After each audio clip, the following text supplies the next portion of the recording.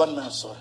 Action! Hi, it's me, I talk about the movie coming soon. Hi, it's not Yaya because I'm not cool enough to get him on my show. Apparently, he's exclusive to Jimmy Kimmel, which is a show that Dennis is going to be on very soon. But no, that's a joke. Yaya couldn't be here today, so I'm here talking about the movie. West of Wonderland, The Search for the Bastard Explorer, and I have a guest for you guys for the first time ever. It's not my mom, and it's not Dennis. Please don't leave a comment that you want Dennis to come back. Thank you very much. It's Alex Rapport, the director of the film, and I'm going to bring him into the interview in like 2 seconds. But before I go forward, I just want to give you guys a solid warning. Spoiler alert! Spoiler alert! Batman is not in that movie. And this is how I feel about it. Fuck off. Yeah, that's how I feel about all movies that Ben Affleck is not in. But this is not a Ben Affleck movie, and Ben Affleck is not here to do the interview. So without further ado, I am inviting Alex in here to introduce himself. And so here we go. Great. Hi, everybody. I'm Alex Rapport. I'm a filmmaker and actor in Los Angeles, and I directed, produced, created West of Wonderland, The Search for the Bastard Explorer. And and I'm happy to be here. Thanks for having me. Oh, you're welcome. Happy to have you. So basically, it was like a one-man project with a bunch of other people that you recruited along the way. Yeah, I mean, I wouldn't say one man. I would say it was a passion project. It was like a labor of love. I collaborated with someone I met doing a play, and it kind of came out of that. So the idea was from me and Roxy, and it took a few months to develop, and then we shot it a little bit later. Yeah. So you told me that you shot it for like on a $500 budget. So if like someone else is listening and they're like a young filmmaker and they want to make a film, what advice would you give them on how to make a film on such a micro budget? Yeah, that's a great question. I say it always comes down to the idea, right? I mean, we all want to make stuff, but it has to come out of something. And so you have to have a seedling of an idea, and, you have to have a story. And one person may be able to sort of wear all those hats, but in my experience, and I think for most people, to create a film, it's about the people you collaborate with. And you don't need a lot of people, but you need people who complement you, but people who have their own strengths as well to bring to the table. I don't come from a technical, like an editing or a camera. I don't know a ton about lenses and things like that, right? I didn't go to film school. But as an actor, I have a lot of experience, and I know about story, and I know about conflict. And so I had to enlist in a cinematographer who really could handle my vision into the practicality of how are we going to make this live and breathe and work in a visual right now, Cool. So you're saying you have zero film training, like nothing? Well, what do you mean by film training? I didn't go to film school, but I've been involved on lots of films. And so right. I have experience from that. But yeah, directors, for filmmakers, come at it from all sorts of angles, right? A lot of them were cinematographers, were camera people, and then they become directors. Some of them come from a very visual standpoint. I come from a lot of directors start out as writers, right? Writer directors, people who come from that world. So I'm sort of more of that ilk. I'm a storyteller, and right. But I've learned a lot. I made a web series in in 2017. That was my first attempt at self-creating. So I had a roommate at the time, and we made a web series in our apartment. So this was my first film, but I made some episodes of a web series a few years ago. So I have a little bit of experience on the other side as well. Well, I have gone to film school, and I will just say that sometimes when they were teaching, I was like asking myself, does this person have any idea what they're teaching? So I kind of think there's a bit of a benefit to not going to film school, especially when you consider that one of the greatest director writers of his time says, I didn't go to film school, I went to films. And that was Quentin Tarantino. So it's a pretty big deal. So yeah. I mean, I agree with that. I mean, there's no substitution for practical experience, right? It's like a bartender who goes to bartending school and they don't use real alcohol, and they just learn how to make, colored cocktails based on, it's not the same as actually working in a restaurant. Right. So I think you have to learn by doing, you have to, any way you can.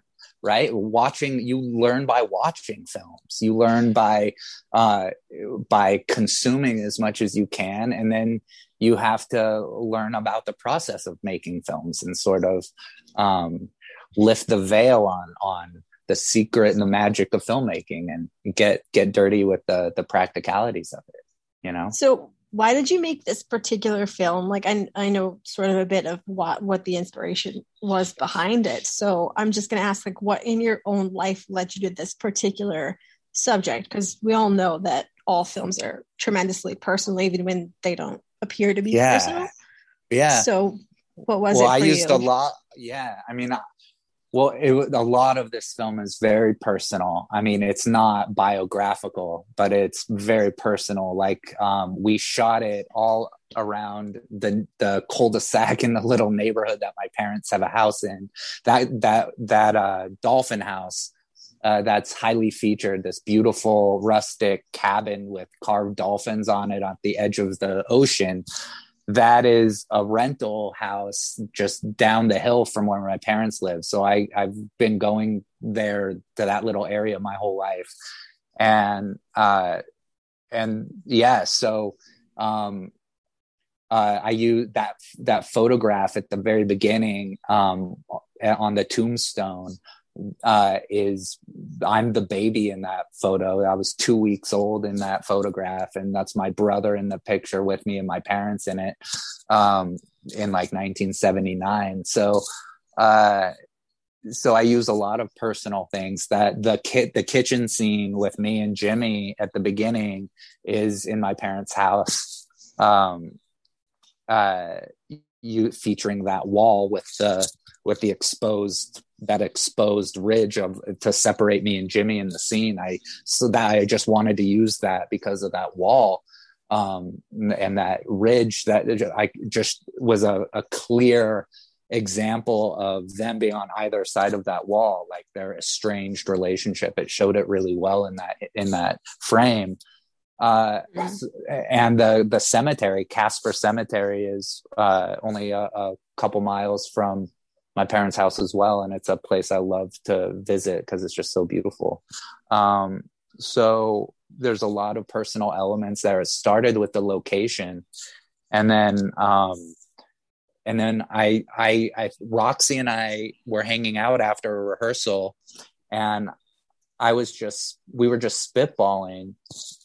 I was talking about just some elements of storytelling about character and a little bit about relationships and stuff. And then Roxy churned out the script, and then we developed that script over a couple months. And it gave me permission to make it really personal, but not autobiographical. So you could use your imagination, and you could pull. And Mendocino is sort of a character in the film. And if you know anything about the culture of Mendocino, it's sort of populated by like old hippies from the 1960s beat movement in San Francisco, like old Grateful Dead, Jerry Garcia worshipers who all end up, like owning farms in the country in the ocean, like, a couple hours away. So we used Alice in Wonderland as a sort of template to complement the sort of beatnik culture of Mendo. We sort of intertwine those. And it just works really well. It's one thing that's fun about this is like, it's very unique. I know it's not, the story itself may not be for everybody. No art film is, but no one has made what we made because we were very particular about what we were creating. And, it's not perfect because we had no budget. we had to do everything, all the props and all the cost, everything we had to self-create. So there was a lot of awesome sort of community building that happened, people coming together, sewing sock puppets and all sorts of things, so yeah. So I might have gone off track, but yeah. That's not a bad thing. When I ended up scrapping it, but when I was making a film at one point, I had my mom making all the props because I didn't have any like experience in that kind of stuff. And she's good with sewing and things. So she was making like little costumes. And then it was supposed to look like it was 2006. So I was like bedazzling this computer that I got at the thrift store. And that's really what had made it feel like when we went into act, it felt like more realistic because it was like, oh, it feels like it's that time. But that movie ended up we didn't make it. It will get made, but just in a different way. I love that you based it on Alice in Wonderland because I think I love the Alice in Wonderland films. So I'm going to have to ask you, is it the Lewis Carroll Alice in Wonderland or definitely. Tim Burton? Yeah, definitely.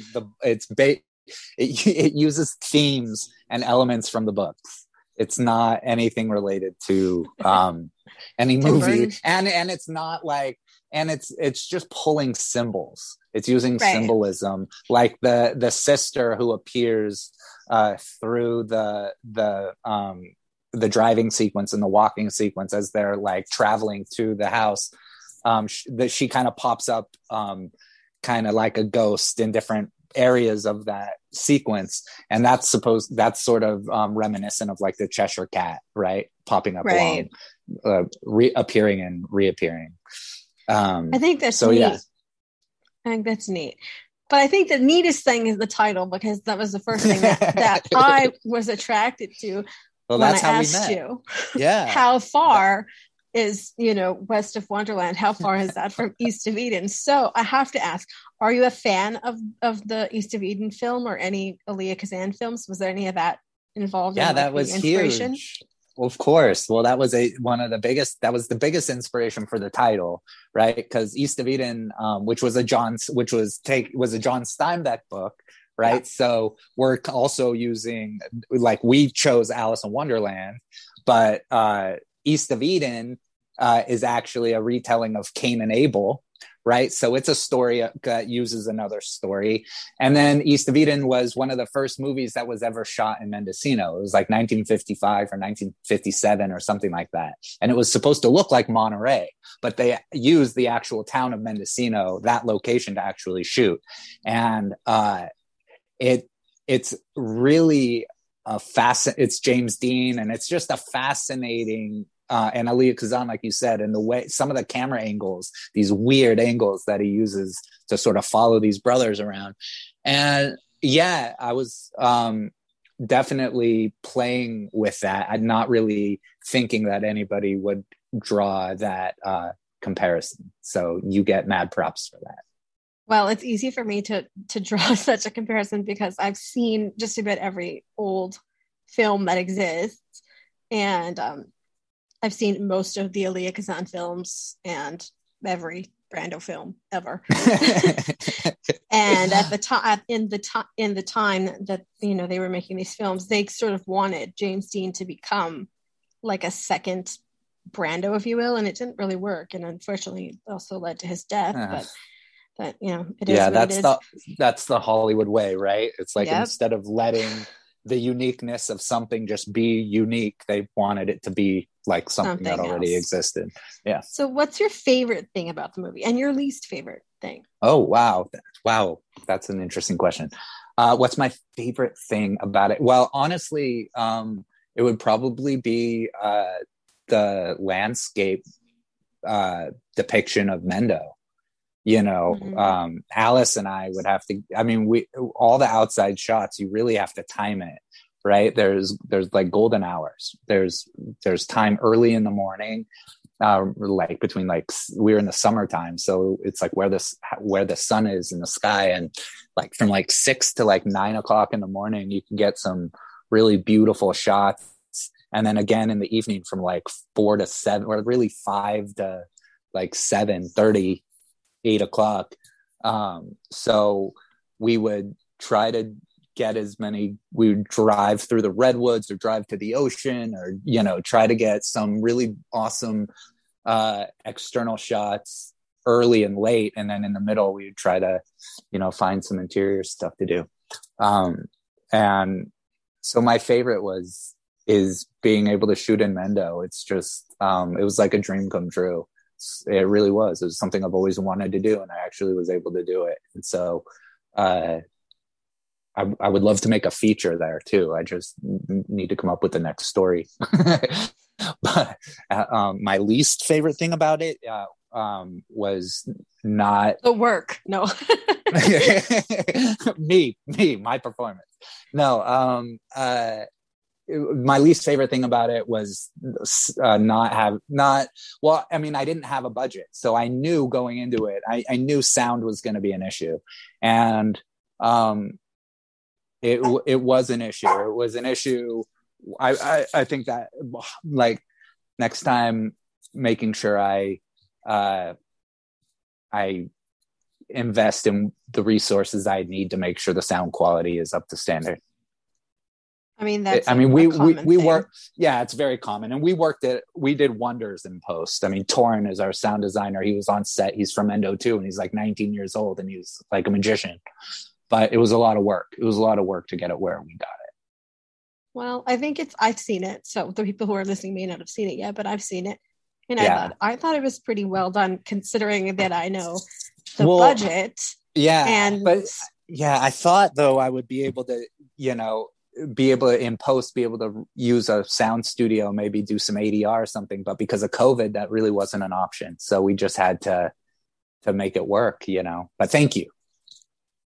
And also, I just wanted to say, I think all actors would say that the least favorite thing about a film is their own performance, because most of us can't even watch ourselves. Yeah. Like Johnny Depp famously cannot watch his own films. And if I could act that well, I'd probably never stop watching myself. I would become obsessed with myself. Like, when you're that good. No, I will say this, directing yourself and acting means, like, you have to in the editing process, you have to, like, look at, it's not just watching yourself. I'm kind of used to that at this point. I could care less,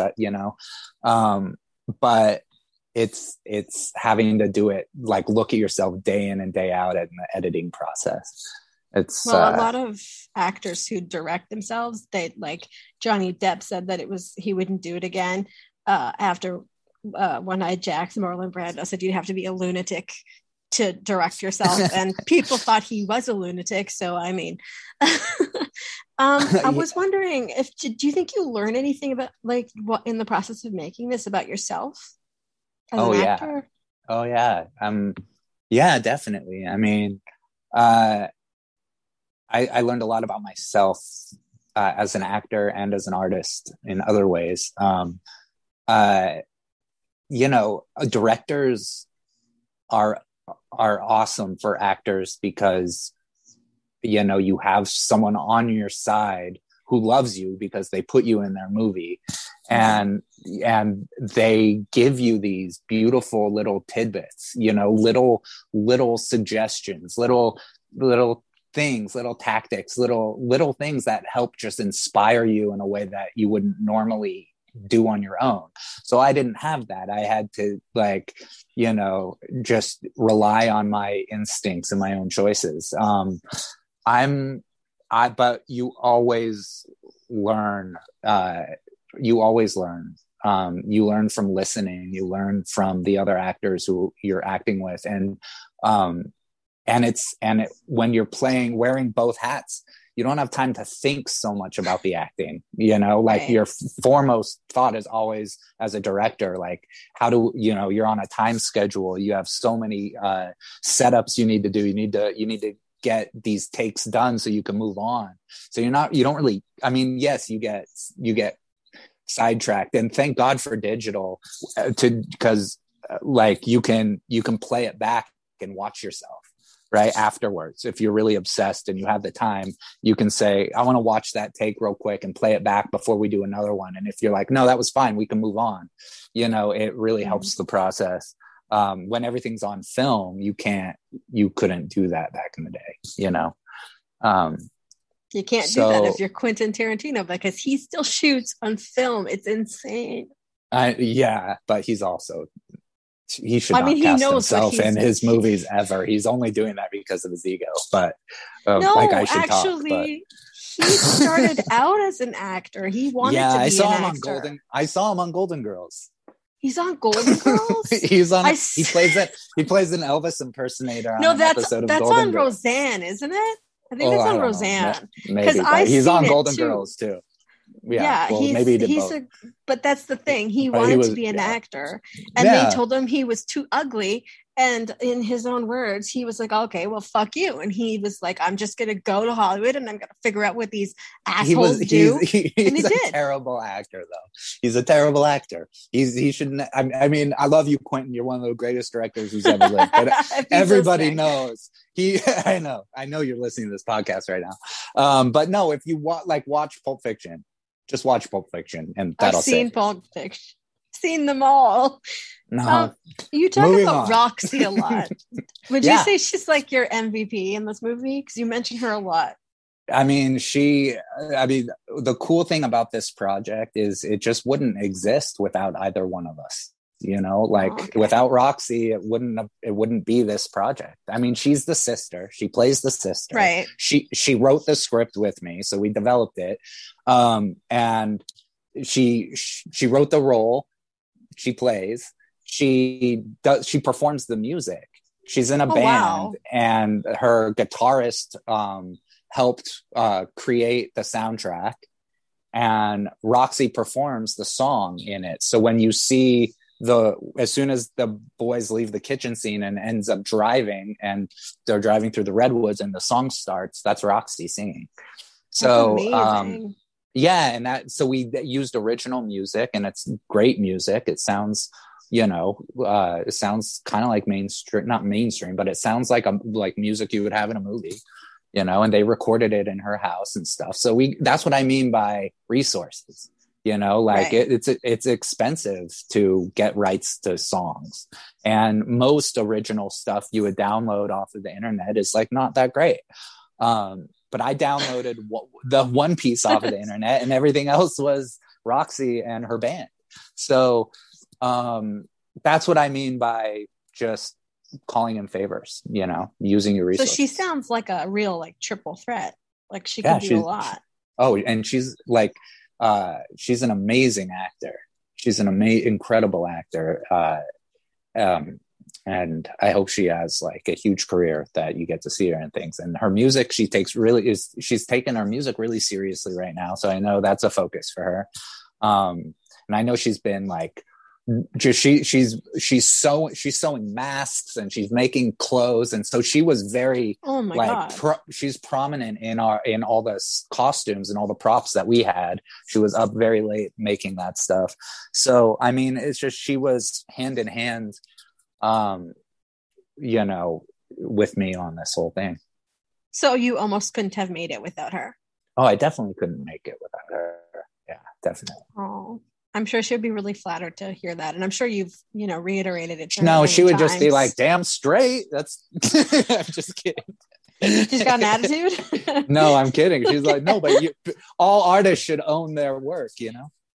I think, yeah, that's true. But I think that sometimes it's hard to take ownership of your work, because some of the best performances that you do that you think you did are actually not good. And the ones that you think are terrible that's the thing, right? Some of the best. It's a subjective experience, right? Like it's not the actor's job ultimately what one of my mentors has said a lot is acting is personal, but it's not private, you know? Right. So once you put it out there, you're like allowing people to judge you. So it's scary to do that. And because nothing is going to please everybody. So there are, no matter what, going to be people who don't like you, no matter what. That's going to be part of the territory of putting yourself out there. But it's not about that. It's about the anybody who identifies with it, who likes it. You know, you reach one of those people and you fuck the naysayers, you know? So you just have to get to that place where you're secure enough and happy enough creating that you can take a little criticism, because it's not, you know, it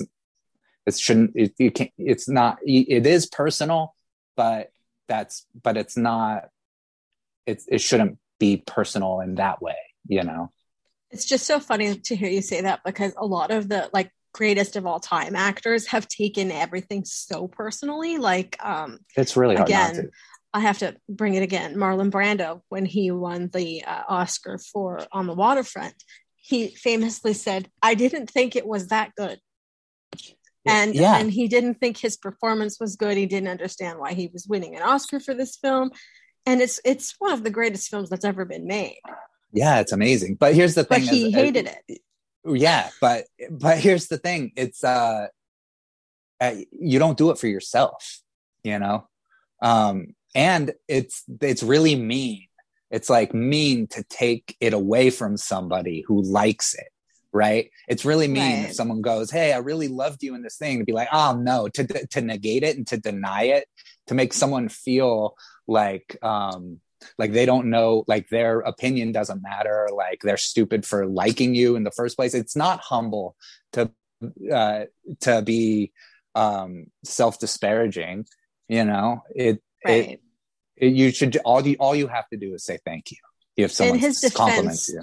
In his defense, though, why he thought it wasn't that good is that because the scene where he, you know, talks about I could have been a contender, he felt that the reason people felt they loved that scene so much is because they all felt like they could be that person, like we all could be more than what we are. So he didn't feel like it was so much how he delivered it as much as it was what that scene meant to people, what he was delivering, but not the way he delivered it. And that's why he was like, well, I didn't think it was that good. So I don't think he means that he didn't think that. No, and I didn't mean that. I think he means himself. Yeah, and I didn't. Yeah, which is what he was a beautiful artist, right? And like, I wasn't speaking. I was speaking more like theoretically. Not no, about I get that. him. I'm just saying in his defense. Yeah. I mean, it is like it's hard. I think it's hard not to see what you did, like as an actor, just personally, what we were talking about performances earlier. It's just like, it's hard when you watch yourself because you always see, you might appreciate certain aspects, but you see things, you're critical because you see things you could have done, you know, you're like, I should have, and you didn't. Well, it is what no one else cares. Everyone else likes what they see. But that's part of being an artist is it's not about self-congratulatory, you know, self-congratulations. It's about the work. It's just about the work, you know, and as an artist, you have to create and then let go. You know, you have to let it go at some point. So it's difficult to do if you're a method actor. Yeah. And nothing's perfect, right? Like nothing is perfect, but hopefully people will get something out of it. And that's great. I think personally that when you watch a film, no matter what film it is, there's always something like an element of self. Like I've watched a lot of movies that had nothing to do with anything that I would ever, you know, do or have done or consider doing. But when you're done watching it, you do find an element of self within the film. And I think that when you go into watching a film, you should be a different person when you come out of it. Something about the film should have changed you, no matter if it's like Wonder Woman or like, you know, On the Waterfront, whatever. All of those, I agree. Everything has an element of something. I know 100%. Simon from the Extra Features podcast is going to have other questions for you. So I don't want to keep asking you questions because then he might not have anything to go on. Oh, no. I'm a lot smarter than him. Just I'm not going to. He's going to hear this and be like, "That." I don't mind repeating myself. It's totally fine. But in closing, before I let you go, I have to ask: how far is West of Wonderland from East of Eden? If I was traveling, like, how far is it? It's literally on top of itself. It's like 5 miles. So it's the same place. On it. It's the same. It's place. the same place. Yes. Okay, that's awesome to know. Your phone would say you have arrived. Oh, awesome! That would be so cool if you could put that in your phone. Like, where is East of Eden? And the phone would be like, what the fuck? I've really enjoyed having you on the show. I think you're hilarious. I think the film is well done, considering you made it for $500, which I still don't get. Less. That's just the bar. Less. Probably made it for like $250. So some people may have other questions. So if anybody sends me questions, I will send them to your social media. So do you want to mention your socials? Yeah, I'm on Insta. I'm at building_rapport, RAPPORT, because that's my last name. So building _ at building rapport. And the film Insta is west.of.wonderland_film. Okay. And do you have a Twitter? Yeah, the Twitter is hold on, I can check it. It's either Film Wow or Wow Film. let me see. Because West of Wonderland, if you put them all together, it's Wow. So that's been my Wow Film. One more thing.